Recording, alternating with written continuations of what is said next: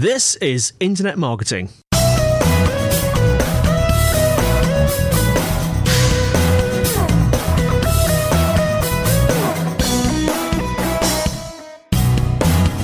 Yes, hello everyone, and welcome to episode 73 of Internet Marketing, brought to you by Site Visibility at sitevisibility.com. You're in for a big treat today. It's one of Kelvin's brain dumps. This week, it's Google Local Search. Get your propeller hats on because this is an extremely densely informational-packed episode, and you might want to take some notes as well. So, without further ado, please enjoy Kelvin talking about Google Local Search.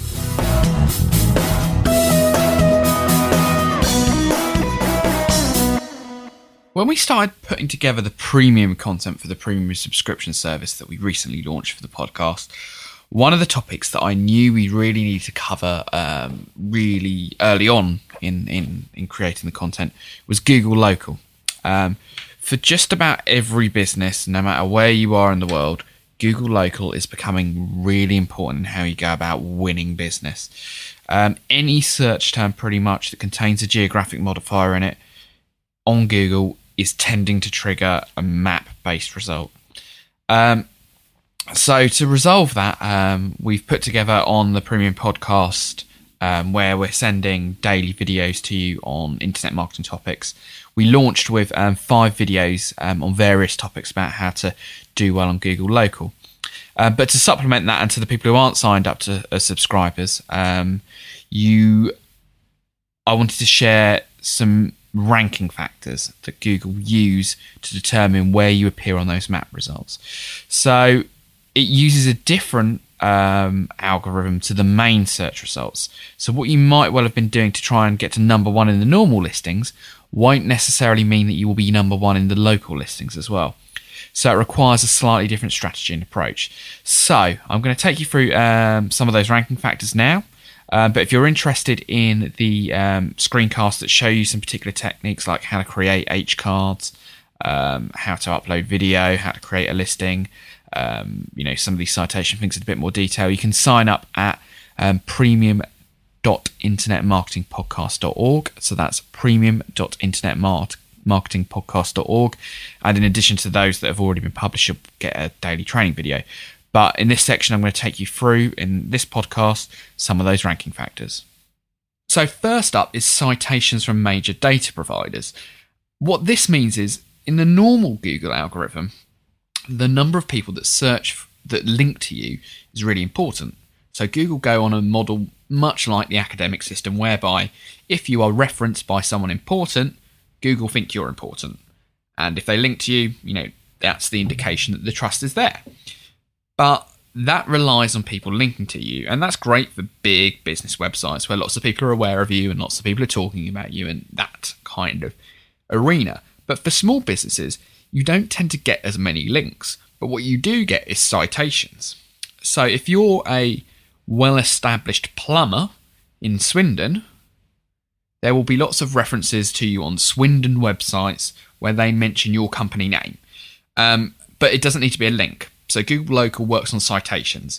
So what that means is you need to go through the same process as you would for link building, but don't be concerned if you don't get a link out of it. So if you want to do well in Google Local, get citations, and quite often they will come from directories.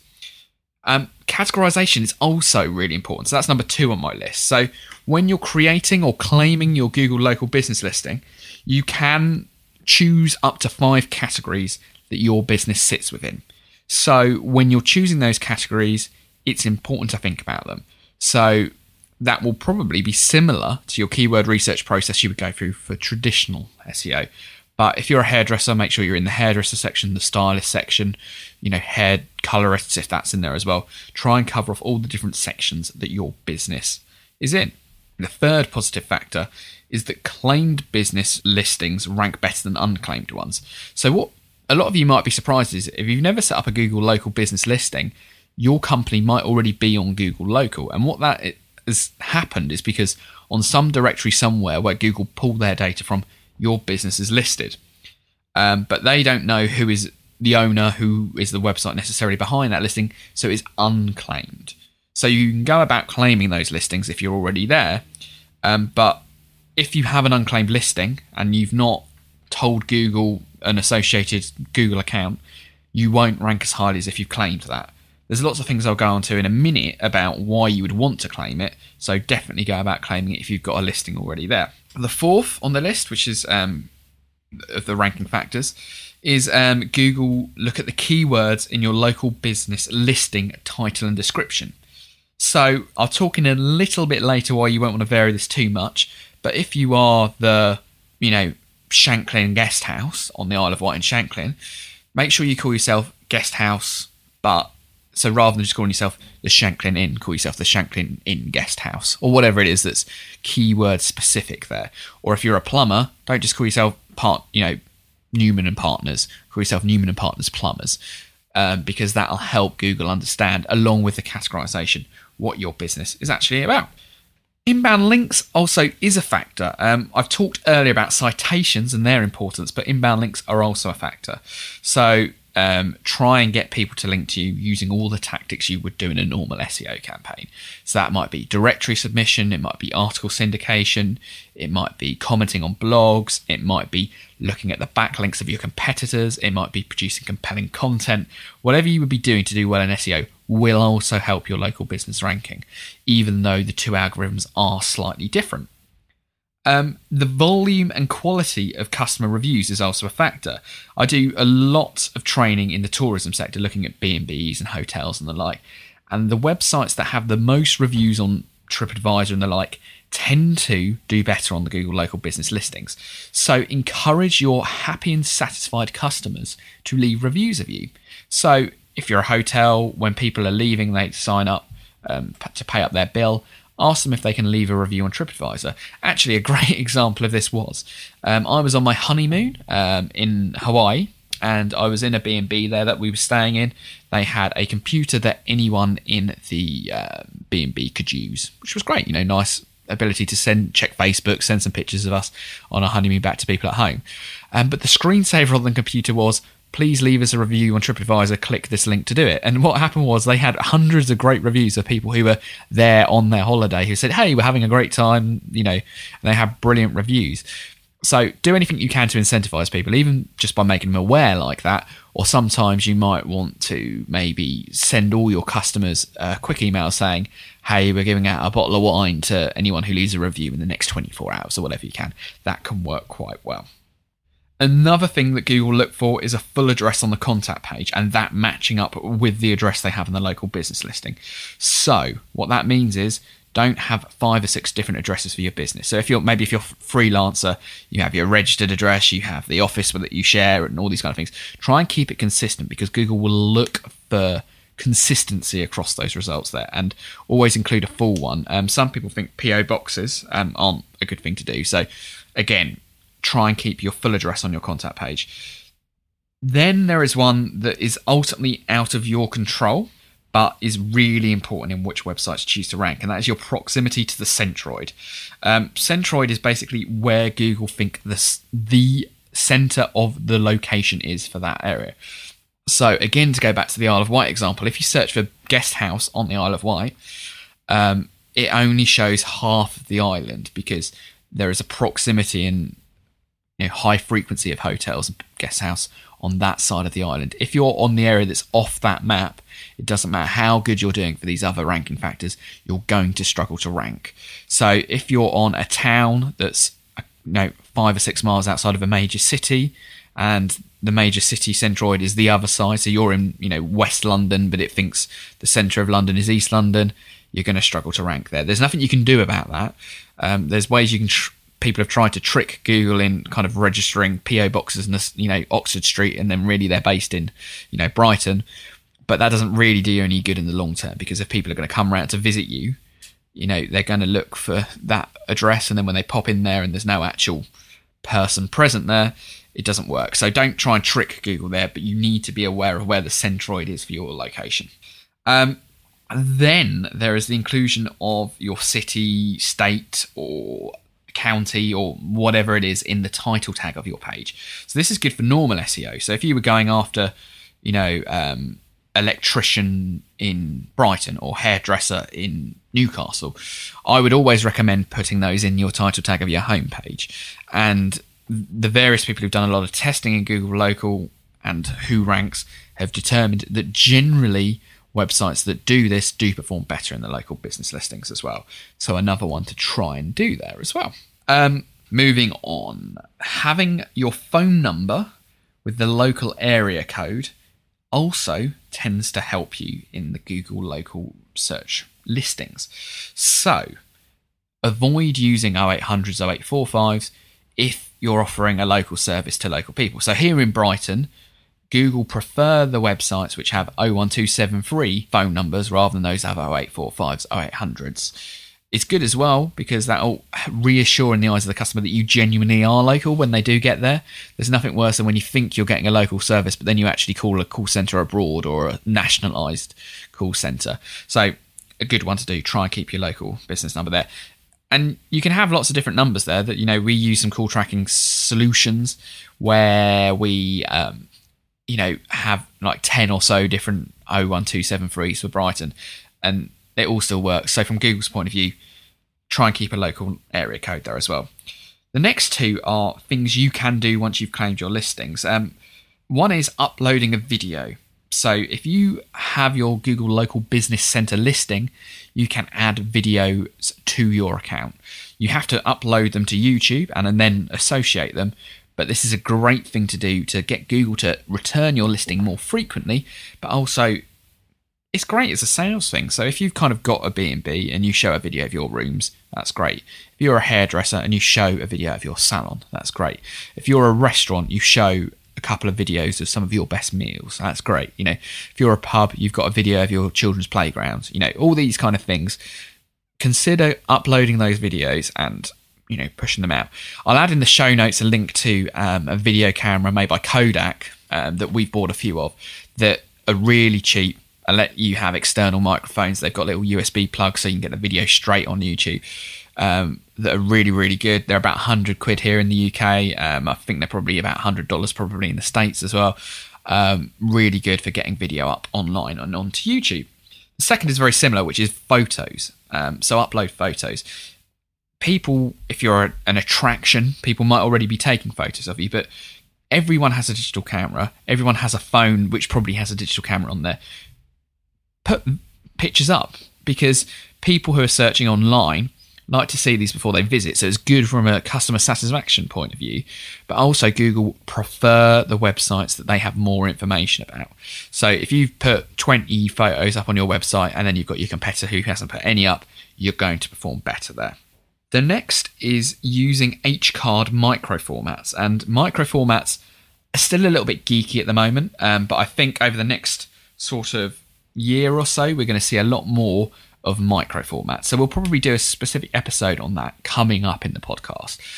But if you want to really go for your Google Local listings, and we've got this in the premium video guide as well, create an HCard micro format for your website. The 14th of the 15 positive ones is the age of your local business listing. So if you've had one for a long period of time, you set it up a couple of years ago, even if you've not done anything with you, that will work in your favour. So what I will say is even if you don't have the time to do all these local business things now, go claim your listing, and then in 6 months' time, that's going to help you out if you then come around to put more local data online. And the final one is not one that I've done a huge amount of personally, but lots of people seem to think that this can really help your rankings, which is Google Local Business Center will allow you to upload coupons, which is for people who find your result on Google Local can then go in and maybe get 10% off a meal, or, then get your garage so they can get, a free service with the MOT or whatever it is that, is your special offer. So if you do these kind of coupons, maybe you do them in the local press or you do offer them online to affiliates, put them in the local business center as well, because that lots of people seem to think will help you rank better. So they're, the 15 things you can do to do better. But here are 5 things which, if you're doing badly, will negatively impact your listing. So the first is to have multiple addresses on the contact page. So you've kind of got hundreds of different addresses or, different branches. Try and keep it consistent. Another one is negative customer reviews and ratings on sites like TripAdvisor or even on the website itself. You can't avoid these. If people have a negative opinion of you, they're gonna voice it, and the people are already having these conversations. So there's nothing you can do to stop that. What I would say is embrace the negative reviews and, you know, improve your service so you get less of them. But be aware that if you have 100 reviews and Google thinks 75 of them are negative, that is going to impact your ability to rank. So you need to start getting some positive reviews.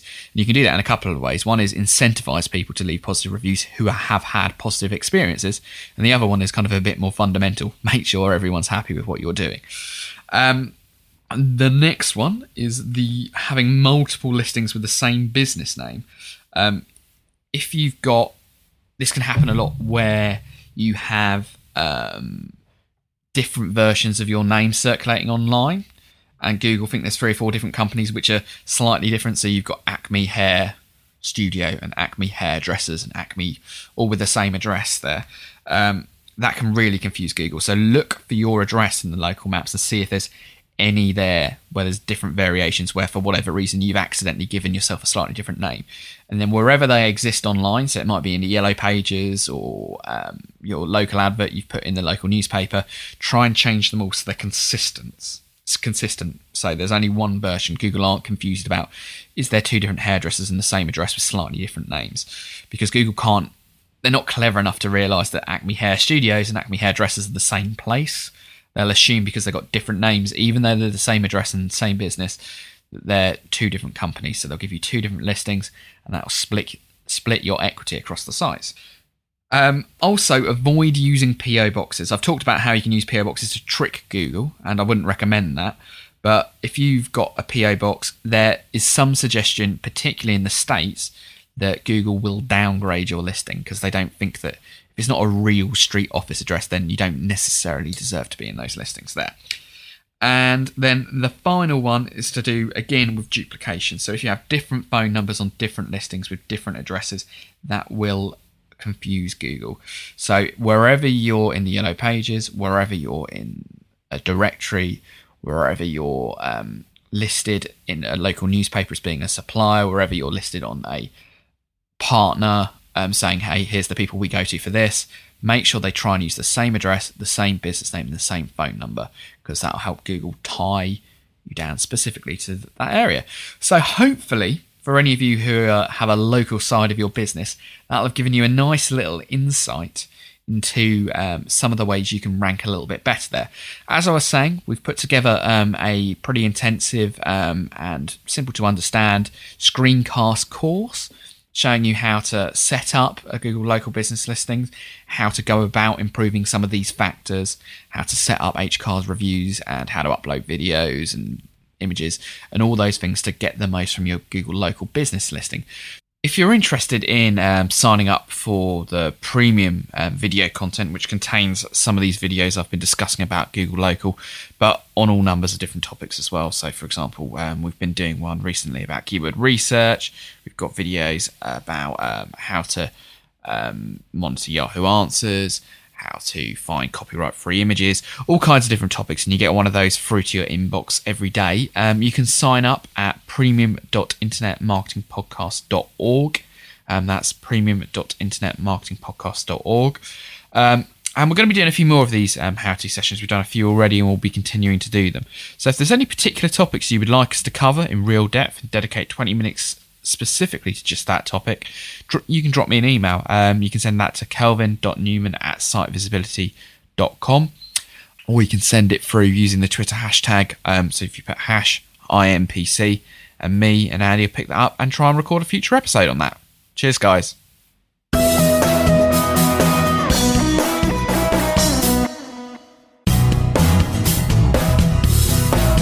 Well, that's it for this week's show. Thanks for listening. Hope you enjoyed it. Now, we would really like to hear from you, so if you have any questions or comments, send them to info@ai-digital.com, and feel free to send in MP3 files as well, and we'll play them. If you're a subscriber, we'd like to thank you for your valuable time. If you haven't subscribed yet and you'd like this show delivered to your earbuds automatically, you can find Internet Marketing on iTunes. Just search under the business and marketing and management categories.